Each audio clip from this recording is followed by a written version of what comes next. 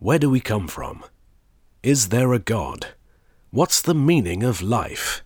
These are questions that have haunted mankind since the dawn of time, but none more so than the one question we'll be answering tonight.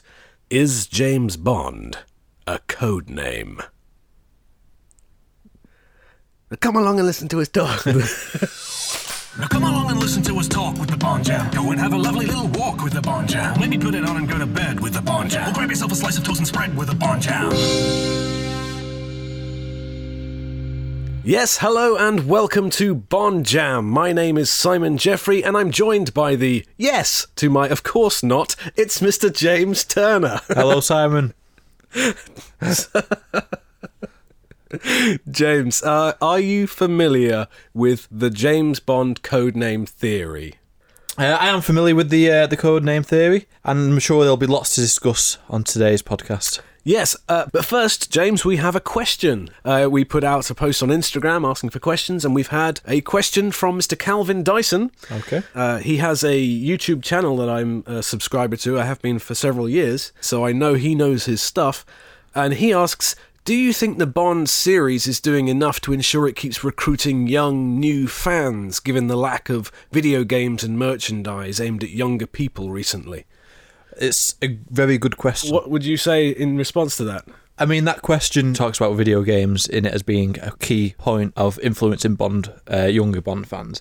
And in a way, that's right, but I also think it's not just the video games that are totally responsible for being targeted at a younger audience. And I think it's something that comes across in the films themselves as well, as which I don't think it does enough of. I think James Bond is a fantasy at heart, and that is what particularly young children attach themselves to. When I think of my favourite films when I was younger compared to now, I did tend to prefer You Only Live Twice to From Russia With Love, for instance. Yeah. And also, I mean, my very first Bond film was Tomorrow Never Dies, and I remember vividly, after watching that at a birthday party, I think I described this in episode 1, we ran about the house pretending to use all the gadgets that he had in the film, and that's not something kids can do with Daniel Craig films because there aren't those gadgets. That is it. It's about when you were a kid, you want to be James Bond. You want to have all the gadgets Bond has. You want to do all the scenes that Bond does. Yes. And if a child was to watch a Daniel Craig film now, there's not really anything that you'd go, oh yeah, I wish I was doing what James Bond was doing. I think there's more out there in other franchises for children. And maybe if when I was 10 or 11 and Iron Man and the Marvel movies had been around at that time, I might not have latched onto Bond. And I think they're more likely to get involved with that sort of thing than James Bond at this point, given the current style of film that's being made. But I think it's important to say that I don't think James Bond should be purely aimed at kids anyway. No. But I think to be able to have that wide appeal, I think you have to have more fantasy elements that the previous films had. Yeah, and that, I think, leads nicely into a discussion that I'd like to have as to the potential directions of the franchise post-Daniel Craig. James, what would you like to see happen next? Ideally, I'd love to go back to a Brosnan-style series, and I think that fantasy elements need to return, that humour has to return. I mean, we were discussing the previous podcast about going into Q's lab and seeing these gadgets, and we don't really get that fun elements. When I was a kid, seeing the Q scenes was part of the highlight of the film, and now we've been introduced to a new Q. Yeah, I mean, I think Ben Whishaw was one of the highlights of Spectre, to be fair. Yeah.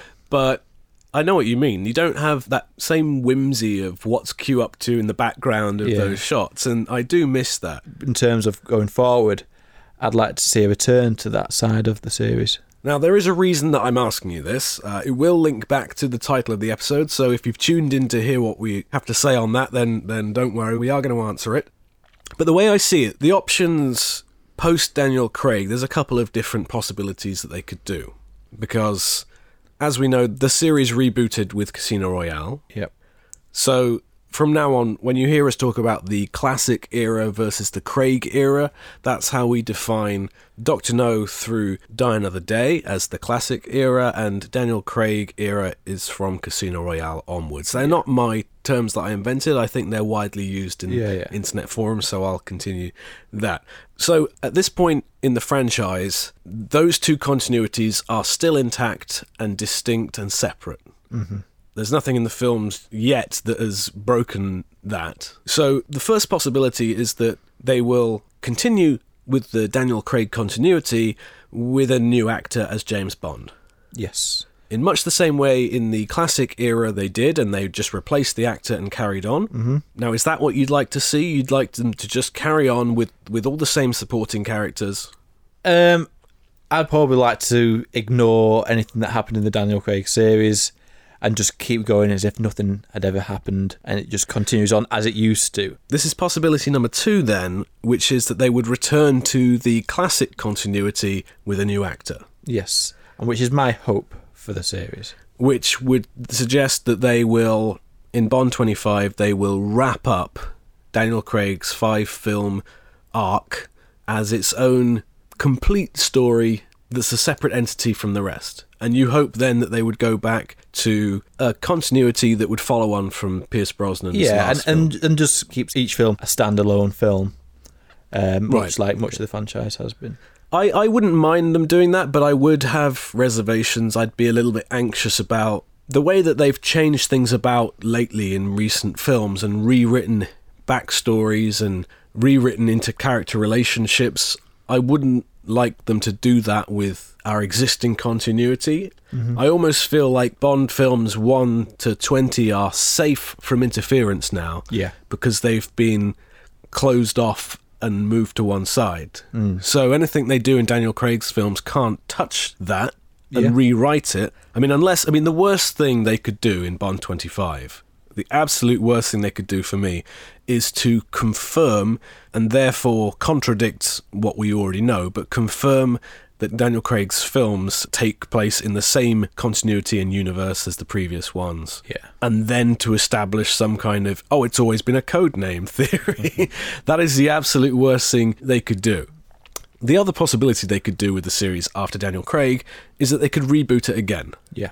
Which I am almost more in favour of now. I would kind of like them to treat Daniel Craig's 5 films almost like the Dark Knight movies, you know? They have an arc and they finish. Yeah. And then they reboot again with the Ben Affleck series after that, and that stands separately from Christian Bale's. And I'd like a similar situation here, I think. Yeah. But in order to do that, they have to replace all the supporting characters as well. Well, you've got to consider the fact every time there's been a new Bond actor, it has been sort of a reboot anyway, but continues the same continuity. Well, there's not a reboot then by definition. No, but in terms of the style of the film... Reboot just specifically refers to continuity of events. I don't mean it as a strict reboot. I mean a rejuvenation. Maybe a reimagining in style and in performance and such, but they are all essentially playing the same character. Yeah. So then there is a possible 4th option, is that they could introduce a codename theory into Daniel Craig's last film, or into the very next film. Which is to say, Daniel Craig finishes his film, and then... the next actor comes in. The next actor comes in, and they give him the name Daniel Craig, James Bond, and say, you are now James Bond. There are people, I know there were people at the time Casino Royale came out that hadn't quite grasped the idea of a reboot and said, why is this set in present day if it's set before Dr. No? But I don't think many people still believe that. The one thing they didn't help themselves with is that they kept Judi Dench in, but we'll get to that. What I'd like to do now is to present what I consider to be the evidence for and against the codename theory. Okay. And I'd like you to see how we can respond to each of these points. Okay. Particularly the evidence for. Fire away. So these are the arguments you might hear by people who are trying to make the case for James Bond is a codename. Most obvious one, first and foremost, is that the actor changes. Yes. So his appearance changes from actor to actor. Absolutely. And similarly, the events span 50 plus years without consistent aging of the character. Mm-hmm. There are references to particular years, e.g. 64, the Bullion Job on Her Majesty's Secret Service, that refers to Goldfinger. Yeah. Tracy's grave has the date on it. There's references to the Millennium Bug and the Millennium Dome later on. Yeah. There are occasionally very specific things in the films. There's Margaret Thatcher appears in one of them that pin it down to a particular year in time. That makes you think, well, of course it spans 50 years because they mentioned 1960 in this one and they mentioned the Millennium in this one. And that's kind of hard to argue with. And in all honesty, that is one of my pet peeves of the series, is any specific direct reference to date and time beyond kind of, the technology that's being used and the number plates of cars and things like that. There's one line in particular that people like to quote. Yeah, and this is the big one that people use a lot for the evidence of this. This never happened to the other fella.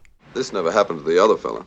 This never happened to the other fella, which is what George Lazenby utters in his first scene as James Bond. But obviously as the first different actor to play him in the official series.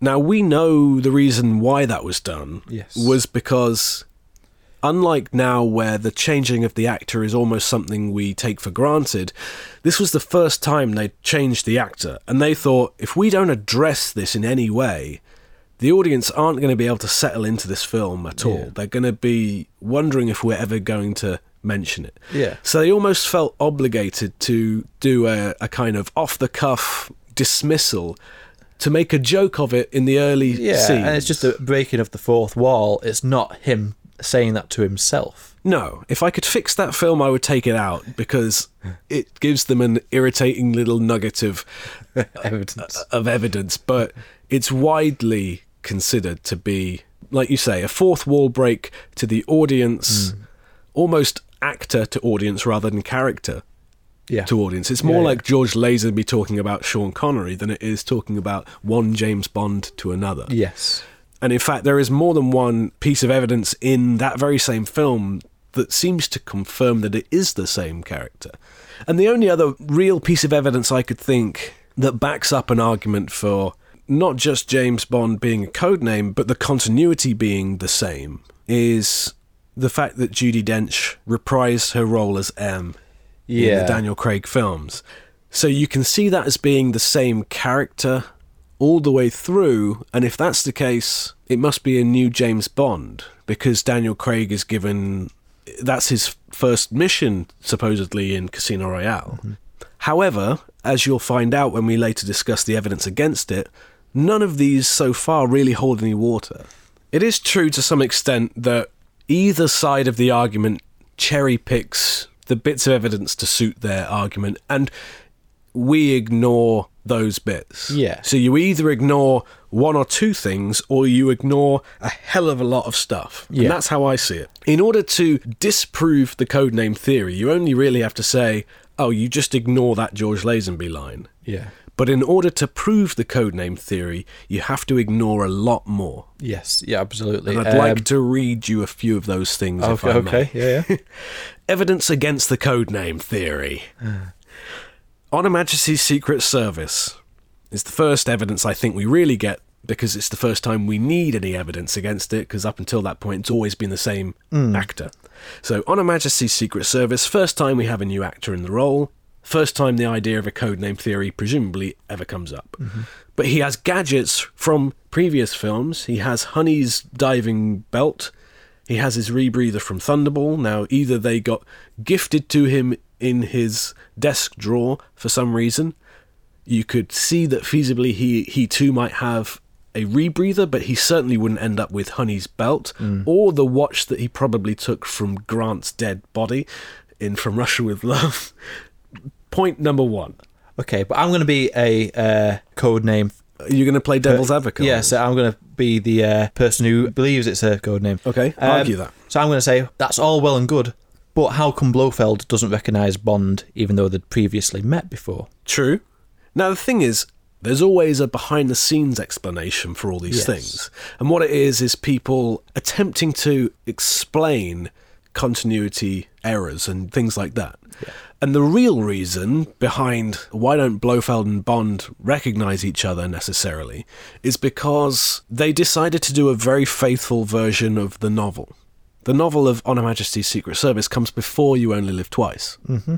And it was maybe their mistake in that respect, just to kind of, let's adapt the novel and not take the films into consideration to that degree.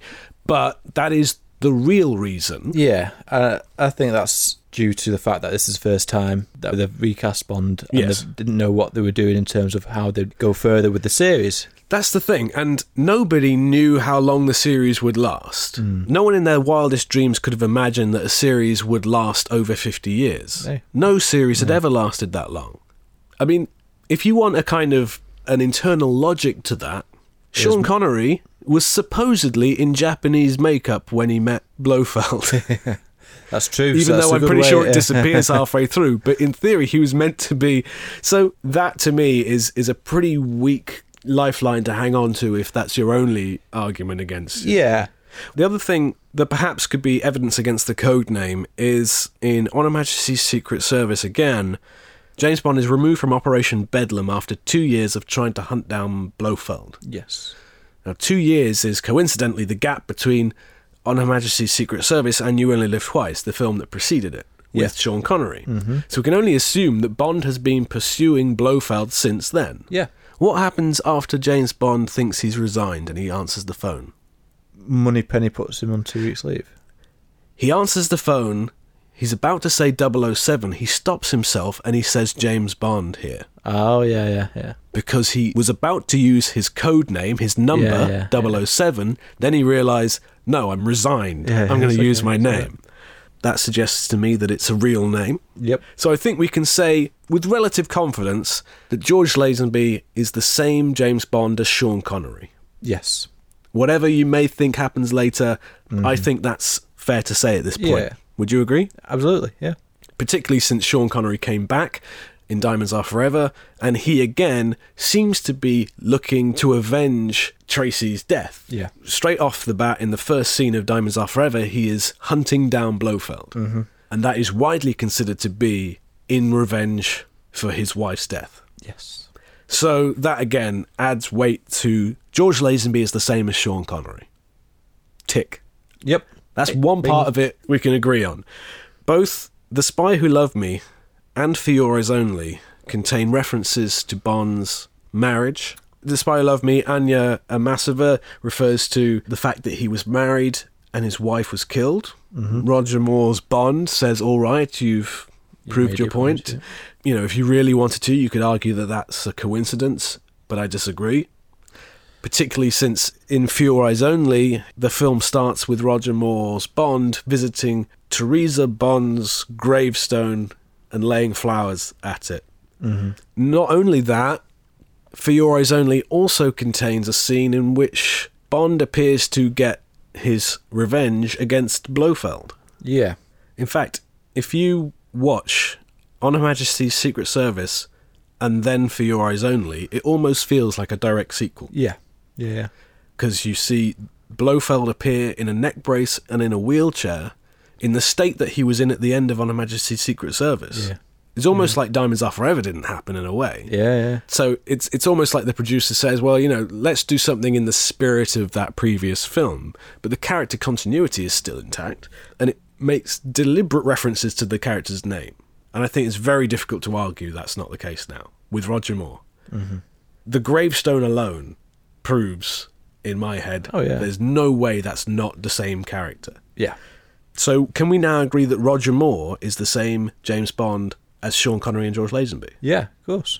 I cannot see, with that evidence you've just supplied us, And I know you're trying to. there's any other way around it. So then we move on to Timothy Dalton. And again, you start thinking, well, is it a code name then? Because he's changed. And you think, well, in License to Kill, again, we have a reference to James Bond's marriage, courtesy of Felix Leiter, who coincidentally is the same Felix Leiter from Live and Let Die. Yep. And I know Felix Leiter is a whole basket of problems in and of itself because of the changing actor, but the very point that they decided to make it the same one as a point of familiarity to make what happens to him more impactful. And it's clearly a relationship that they have had for years as close friends, not just as you're the new guy with that code name. you know? Yeah. James Bond is best man at his wedding after all the years they spent together. Now, you're not telling me that he was secretly best friends with someone else who then was given the code name of James Bond. Yeah. I'm not buying that. Then the codename theorist will come in now and go, well, Felix Leiter could be a codename. I will end you. Well, it's not. No. Do you know why I know that? Go on. Because if it's a code name, who gave him the code name? The CIA? Who does he work for in License to Kill? The DEA? He does not work for the CIA in License to Kill. He's changed jobs. Oh, yeah. So, yeah. He wouldn't have the same code name. That's true. In point of fact, do you know who James Bond works for in License to Kill? Nobody. Nobody. Yeah, he works for himself. If he had a code name and if he had a real name as well, he'd go back to that and he would presumably go back to his this real James name. Bond rubbish. I'm going back to John Smith. So, with that in mind, and with the reference to Bond's marriage, but it was a long time ago, can we agree that Timothy Dalton is the same Bond as George Lazenby? Agreed. And therefore the same James Bond as Sean Connery and Roger Moore? Yes. Right. Evidence is stacking up. Then it leads on to Pierce Brosnan. Yes. James Bond is a commander in the Royal Navy before ever working for MI6. Mm-hmm. He is Commander James Bond. Yep. He's a commander in all of the actors' films. Yep. At least we haven't seen that in Daniel Craig's yet, I don't think. But that is a separate continuity, so it actually needn't be if that's the case. Mm-hmm. But certainly he's a commander in Sean Connery's, he's a commander in Roger Moore's. M refers to him as Commander after he quits and runs away in License to Kill. He says, "God help you, Commander." Yep. And he's a commander in Pierce Brosnan's, as we see him in Tomorrow Never Dies, as well as references elsewhere.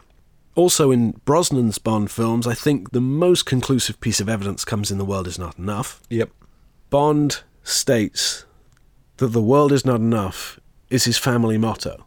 Yes. Now, we know that's his family motto from On Her Majesty's Secret Service. where he goes to meet Sir Hilary Bray Yes. And they dig out his... at the College of Yeah. Arms, and he gets shown the arms of Sir Thomas Bond. Mm-hmm. So it's a family name. Yeah. It cannot be George Lazenby's family motto and Pierce Brosnan's family motto if they're not the same James Bond. Yeah. That pretty much confirms, I think, that Pierce Brosnan is the same James Bond as George Lazenby. Yeah. And we already know that George Lazenby is the same James Bond as Sean Connery, Roger Moore, and Timothy Dalton. Mm-hmm. Yep. So what can we conclude from that, James? That they are all James Bond. From Dr. No to Die Another Day, they are the same character. Yes. That still means that codename theorists may still try to argue that it's a codename now. Yes. Or that it became a codename and Daniel Craig's is the same timeline, but a new James Bond. Yeah, and that kind of stems from the casting of Judi Dench's M. Now, I know the real reason, the behind-the-scenes reason for that. Martin Campbell explains it in the commentary, I think, or the documentary for Casino Royale, and it comes down to something as simple as they thought they'd be foolish to get rid of Judi Dench. Yeah. That said, I kind of wish they did, Yeah, yeah. because it would have made it a little bit more clean and separate if they'd done that. But what we can surmise is that we know that Casino Royale is a reboot. Yeah. They told us that before the film was out. They told us they were rebooting it. Yeah, yeah. They told us in the film this is his first mission. He gets promoted to 007. Yes. He earns his license to kill. Mm-hmm. Which means we see him in Casino Royale before he earns his promotion. Yeah. What is his name before he earns his promotion? James Bond. James Bond. He's always been called James Bond. There are a handful of other references throughout, but the key ones are in Skyfall in particular. Skyfall is James Bond's family home Yes. in Scotland. Mm-hmm. When he arrives there, he is recognised immediately by Kincaid, Yep. who addresses him as James Bond. Mm-hmm. He hasn't seen him since he was a child. Yep. He doesn't even know what Bond does. He thinks M is called Emma in that film.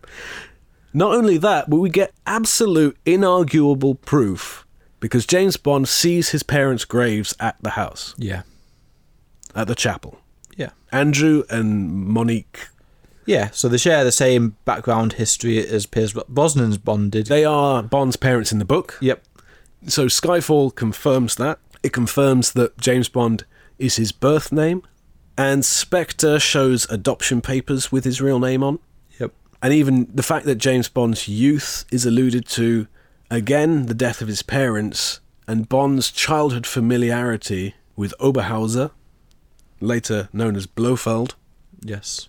and the fact that he knows his name from before he was an agent, and since we know that Casino Royale is a reboot, for me confirms that Daniel Craig's James Bond Has always been known as James is Bond. James Bond, and it is not a code name. Yep. So, what we've established so far is that Dr. No through Die Another Day, all the same character, James Bond. Yes. Casino Royale through to Spectre, different continuity, real name James Bond. Yes. Are there any facts that you dispute so far? No, like I say, it's George Lazenby's line in On Her Majesty's Secret Service and the time issue of Never Aging over the prime continuity. Yes. From Dr. No to Die Another Day. But I think that is something that it's one of those things you overlook. It's true. I think what it comes down to, in conclusion, James Bond is not a code name. Yeah. Conclusively, the evidence falls overwhelmingly in favour of that argument, that it's not a Yeah. code name. The only justification needed for any inconsistencies in my mind is that Bond exists in a floating timeline to allow the films to continue and remain contemporary. Yeah. Now, the reason for this, again, the behind-the-scenes reason, which is always the first thing I look to before trying to justify it by fan theory, is to see, well, what's the real reason they did this? Yeah. The real reason they did this is because, like I said earlier, no one in their right mind would have ever expected a series to last 50-odd years. And what are you going to do? Are you going to slowly make them a period piece? And you can't keep Bond the same age and make a film series last 50 years without ending it up, setting it in the past. Yeah. And they don't want to do that. They want Bond to exist in the present at all times. Yeah. And so the way I kind of imagine it is that with every subsequent Bond film that takes place, I mean, say for instance, like Die Another Day was the last James Bond. Mm-hmm. You could argue that that one takes place in 2002. And then you bunch up all the previous films so that they make kind of chronological sense leading up to that. So you say, okay, well, maybe Dr. No was 20 years earlier than that. Yeah. And he had a long career, you know? Because it's not far off the age difference between them at that point. You know, late 40s and early 30s it was. So you just kind of drag the past up and you bunch them up. And you say, well, the gap between films is not actually the gap between events. Yeah. Yeah. That happens all the time. Yeah. Films aren't always set in the year they were made. Yeah, I mean, Quantum of Solace takes place straight after Casino Royale, for example. Yes. Immediately after. So I always imagine it as like each subsequent film that's released kind of drags the past along with it. Yeah. Kind of like Tim Allen's ship in Galaxy Quest. It's dragging minds. Except the Bond series is dragging the past instead. I mean, here's a theory. Are you going to gloss over my Galaxy Quest analogy? No, I'm adding to it. You didn't even react. I made a weird Galaxy Quest I've never seen reference. Galaxy Quest. Oh. There's a bit in the film where he's facing off against some alien ship and he's like, You fail to realize that with your armor gone, my ship will tear through yours like tissue paper. And what you fail to realize is my ship is dragging mines. No! Turn!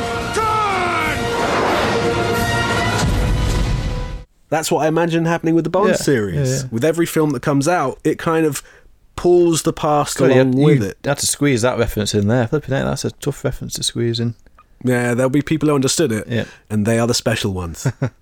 But you haven't seen Galaxy Quest. No, I have no intention to either. What? Oh. Anyway, So that explains the floating timeline from 62 to 2002 is that I kind of dismiss the gaps. the years Yeah. and any specific reference. I mean, you could, in theory, mix the years up a bit. The real thing you have to concede as a Bond fan is that essentially the timeline is kind of broken Yes. of the first 40 years at least, in as much as it lasted way longer than you can reasonably expect them to maintain continuity for. Well, continuity wasn't a big thing when they were making these films. Never No. has been. And I think that's a really vital thing that you need to consider. An interesting theory, actually, going back to Calvin, who asked the question at the beginning. I recently saw a video of his where he makes an interesting point, and he seems to really shrug off this notion of continuity. It doesn't seem to bother him that much. No. And I almost wish he could teach me how to not let it bother me. Because he basically sort of says, I kind of give each film a mulligan, he refers to it. In golfing terms, it's kind of a free redo. Yeah. It's kind of gives each one a bit of a free pass to be its own thing. Yeah. And, It's certainly the way I look at it as well. well, it's very easy to do that up until the point where they start making them more direct sequels, Yeah. the Daniel Craig era and things like that. Certainly for the first sort of 20 films, they didn't really make too many references to previous events, and when they did, it was more seen as a kind of Easter egg than a pivotal plot point. Mm-hmm. In that case, how do you consolidate the continuity issues in your mind if it's not a code name? Yeah. The lack of aging over a 40-year period, the changing of appearance and things like that. And I kind of just attribute it to being slightly broken, but slightly above the reality of time. Mm-hmm.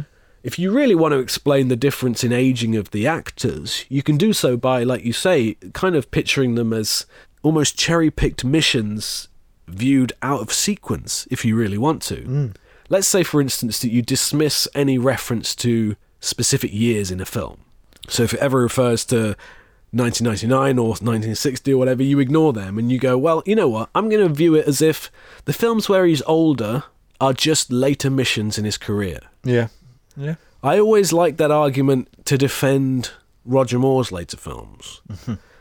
Because, quite frankly, an argument against A View to a Kill based purely on the fact that Roger Moore is old is a bit insulting. Ageist. Exactly. I mean, I might be a little bit kind of 21st century and woke about this, but people are allowed to age. Yeah. Unfortunately, Bond girls, not so much until more recently. But the idea that Bond should be 35 perpetually is ludicrous, and a secret agent could easily have a career that spanned 20 or 30 years. Absolutely. And so I always kind of, just loosely, not with any kind of firm committal to this theory, but if I ever need to justify why Roger Moore is maybe old in his later films, I kind of just put it down to, well, it's just some of his later missions. Yeah, yeah. Almost as if James Bond is a real person, and these are depictions of events from his life. Yeah. You know? Yeah. And so it doesn't matter if you change the actor because they're playing the same real person. Yes. I have one more kind of point that I'd like to raise with you. If we can conclude then that James Bond is definitely not a code name in either of the continuities, could the code name theory be introduced going forward? Yeah, well, that's the thing. I think that's the worrying part of the theory, is that they confirm that the next Bond is going to be given the code name James Bond. Yeah, if in the next film or the one after that they introduce a code name within the films themselves, Yeah. then neither you or I can argue with that. No. James Bond will have become a code name. Yes. But we have just proved, I'd like to think, that up until this point it definitely Yes. isn't. Mm-hmm. Yes. There are a couple of ways I can imagine where they could potentially introduce a code name approach. If you imagine a plot point where James Bond gets killed, for instance, but for the greater good, for the success of this mission, in a you only live twice kind of way, of maybe a reverse of the you only live twice idea, of now Bond is dead, the enemies will lay low. If they can engineer a way in which it's pivotal that they think he's still alive, Yeah. Yeah. you must pose as him. Yeah. And then maybe at the end he'd come back and go, you know, you're James Bond now. You're no longer whoever it is. And you get a little bit into Bourne Identity yeah, sort of territory there. And you could go forward and you have, in some way, you've introduced James Bond as a codename by doing that. I personally think that when that happens, the James Bond series has kind of ended. Yes. And what you've done is you've created a spin-off, in a way. Yeah. James Bond ends when you kill off the character of James Bond, whether you continue the series or not, in a way. Yeah. I wouldn't put it past them in this day and age to consider moving Bond to Netflix or doing spin-off TV series and parallel series to that. And a 00 section series would be pretty interesting. Elevate other characters to the level of James Bond, but leave James Bond as he is, please. Yeah. For the love of God, please. In summary, is James Bond a codename? No. No, it's not. Could it be? Maybe. They could do it. Hopefully Should it not. be? No. Let's play games with James. Yay!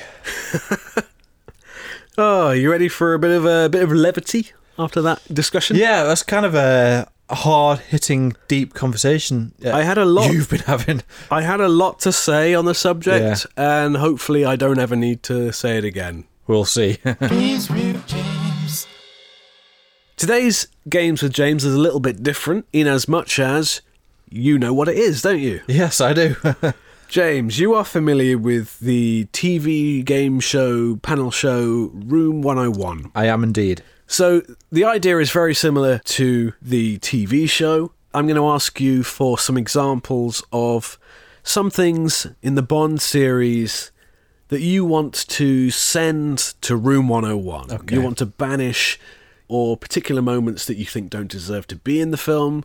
Yeah. And you're going to have to make the case for them, and I'm going to decide whether to banish them or not. Okay. Okay? So hit me with your first one. So I want to try and go for ones that are a bit obscure rather than the most obvious ones that you could pick out from the series. And Okay. So the first one I'm going to pick out is Roger Moore's Grunts. That's Roger Moore's Grunts. Roger Moore's Grunts. Yes. This is particularly noticeable in A View to a Kill. Yeah. Do you know what I'm talking about? I do. Can you give me an impression of one of Roger Moore's grunts? So basically, his grunts use the same sound whenever Roger Moore has to do some sort of grunt, and that grunt sounds like this. Oh! Is it? It's not the same recording, though, is it? I think it is. You and I have both made films ourselves. Yeah. And I've had to dub my own characters before and do pained expressions. And 9 times out of 10, they sound very similar. They're like, ah, that's my pained sound. Yeah. So maybe Roger Moore's is, oh! Maybe, but god damn it, I swear it's the same one every time you hear it. Tell you what, I'm going to find a clip of it. Yeah.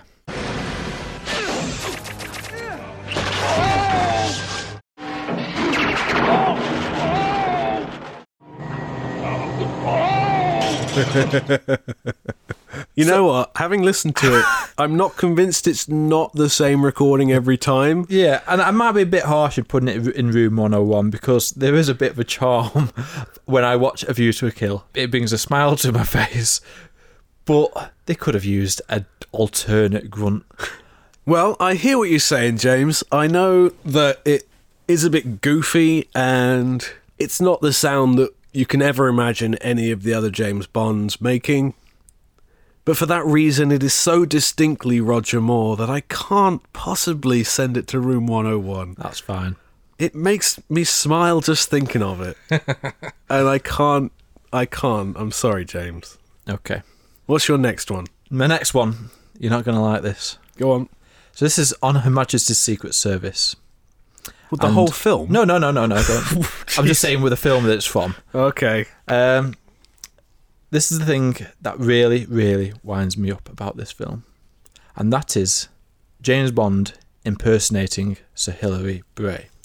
And when I say impersonating, I mean having exactly the same voice as Sir Hilary Bray. You mean having been dubbed by George Baker, the actor? Absolutely. Even to the point where he says a line when he first meets Sir Hilary Bray, and it's George Baker saying it to George Baker. Yes, I know the line. What's the line? Where do I go for this meeting? They're being a bit canny about that. They want me to send a description of myself. Tactfully adjusted to favour me. Yes. And then he does that voice for the rest of the time he's pretending to be Hilary Bray, which makes no sense at all. Is it because they've heard him on the phone before? But people sound different on the phone anyway. Now, in defence of that, you can see why they'd think it was a clever idea to show how good Bond is at his disguise. And like you say, if they were familiar with him at all, then that only cements his disguise further. And it's done convincingly enough, technically, that it doesn't rip me out of the film. It rips me out of the film when he switches. For example, when he goes to his hotel room. Hello, you old devil. Excuse me, yes? Quite undeniably, yes. I admit that it's slightly jarring when he switches, particularly when he impersonates George Baker to his face. Yes, and that's the bit I really, really hate. And I see the look on George Baker's face, and I think his face is what I'm feeling at the time as well of watching it. Like, but in the defence of that, I see why they did it from a character building and from a intrigue building perspective. It's not done so badly that I find the film unwatchable. I still love the film, and that doesn't stop me loving it. That said, for the reasons you've said, coupled with what is the real kicker for me, is that we only got one George Lazenby film. yeah. And he doesn't get to use his voice the whole way through that. And for that reason, despite loving the film, I am going to send George Lazenby's dubbed voice to Room 101. Bye, George Lazenby's dubbed voice. That was it, burning in hell, apparently. Have you got another one? Okay, so another obscure one. Okay. How angry MI6 are in The Man with the Golden Gun. Every time I watch that film, everybody is angry at each other. Now, the scene that springs to mind is the bit where they're on the half-sunken ship and they're having a meeting and it's like, shut up, Q, and Bond's getting told off. Scaramanga got away. Yes, sir. The car, the sprouted wings. Oh, that's perfectly feasible, sir. As a matter of fact, we're working on one now. Oh, Q, shut up. Well, communications aren't picking up the signal from the Homer she has supplied by Q. Rubbish. They're simply not stepping up the reception sufficiently to enable... Oh, shut up, Q. But it's not just that scene. It's Moneypenny's angry at Bond. Yep. Because they couldn't find the bullet. Because they couldn't find the bullet. It's like their anger makes me feel sad. Yeah. When I watch that film. You want to watch a film that will make you happy about how M treats Bond? Yeah. You want to know what film you should watch? Moonraker. Yeah, you're right, yeah. He has that little shared secret of like, oh, you are onto something, you better take 2 weeks leave, go to Rio, nod, nod, wink, wink. There's no reason for M to be so grumpy and annoyed. I mean, it goes further than that. M, at one point in that film, says, I almost wish that Scaramanga had a contract on you. What the hell? Yeah, honestly. He's furious in that film. Do you think they were angry because they were in a crap film? Yeah, I can only presume that tensions were high. Tensions were high between Cubby and Harry. Yeah. Maybe writing angry characters feels like you're doing more drama in your screenwriting. Mm-hmm. You know. Yeah. I don't need to go on. It's going into Room 101, James. It's one of the many things wrong with that film, and it deserves to be gone. Yes. Get out. It goes. Have you got another one? Okay, this is a bit of a weird one. Go on. Okay. I like the look on your face already. Okay, because so we've mentioned The Man with the Golden Gun there, which is one of the worst Bond films in my opinion. Yeah. As is Down of the Day. So that's the one I'm picking from this time. The grace with which that director... Sorry, that's a previous episode. Yeah, so there's many things wrong with Down of the Day. Agreed. So I'm going to pick one of the more obscure ones. Go on. And that is the sex scene between Jinx and Bond. I mean, I visibly made a face then as you said it. Yes. Didn't I? I didn't even know I'd done it. But there's something really, really uncomfortable when you see that scene. I don't know how to describe it.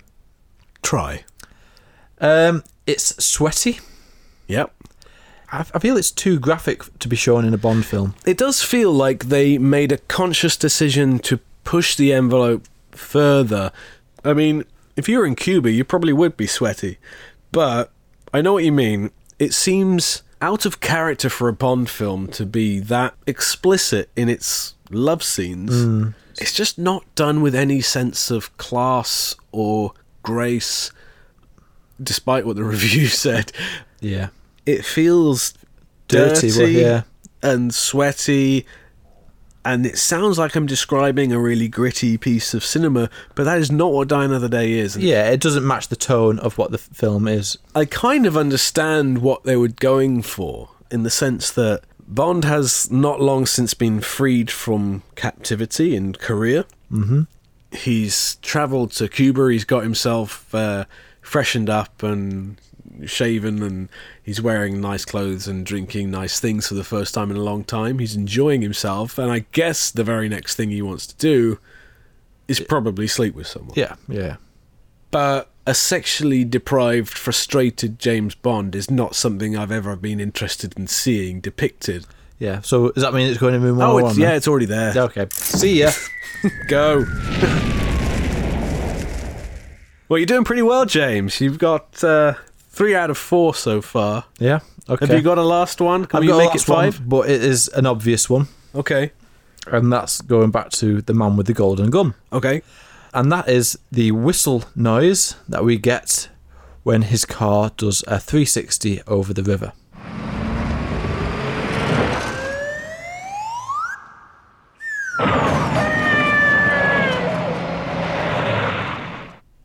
Yep. It's in there. Okay, need I say any more? Well, you can say some more if you want, but... Yeah, it's a great stunt ruined by a god-awful sound It effect. is truly a brilliant piece of driving ruined. Yes. By a single, solitary, silly sound effect. Mm-hmm. And for that reason, it's going to Room 101. Well done. Well done, James. 4 out of 5. 4 out of 5, that's good. I will not put Roger Moore's grunts in Room 101. I almost wonder if we need a Hall of Fame to counteract your Room 101. I will put Roger Moore's grunts in the Hall of Fame as the first entry. Well, that just about wraps things up for this episode. Let us know what you think of the James Bond codename theory that we've since debunked. And let us know if you have anything that you'd like to add to Room 101 from the James Bond series. So until next time, you can find us on Facebook, on Twitter, and on Instagram at BondJamCast. And we are on YouTube. Just follow the link in the description, and please do give us a subscribe. And we're on SoundCloud, soundcloud.com/BondJam. And we are on Spotify if you search Bond Jam Simon and search the podcast section. Keep checking the other platforms. There's a chance that by the time you listen to this, we might be on them. So do stay tuned. Do share it with your friends. And do spread that jam. See you next time. Bye. Cheerio. Bye. Cheerio. Bye.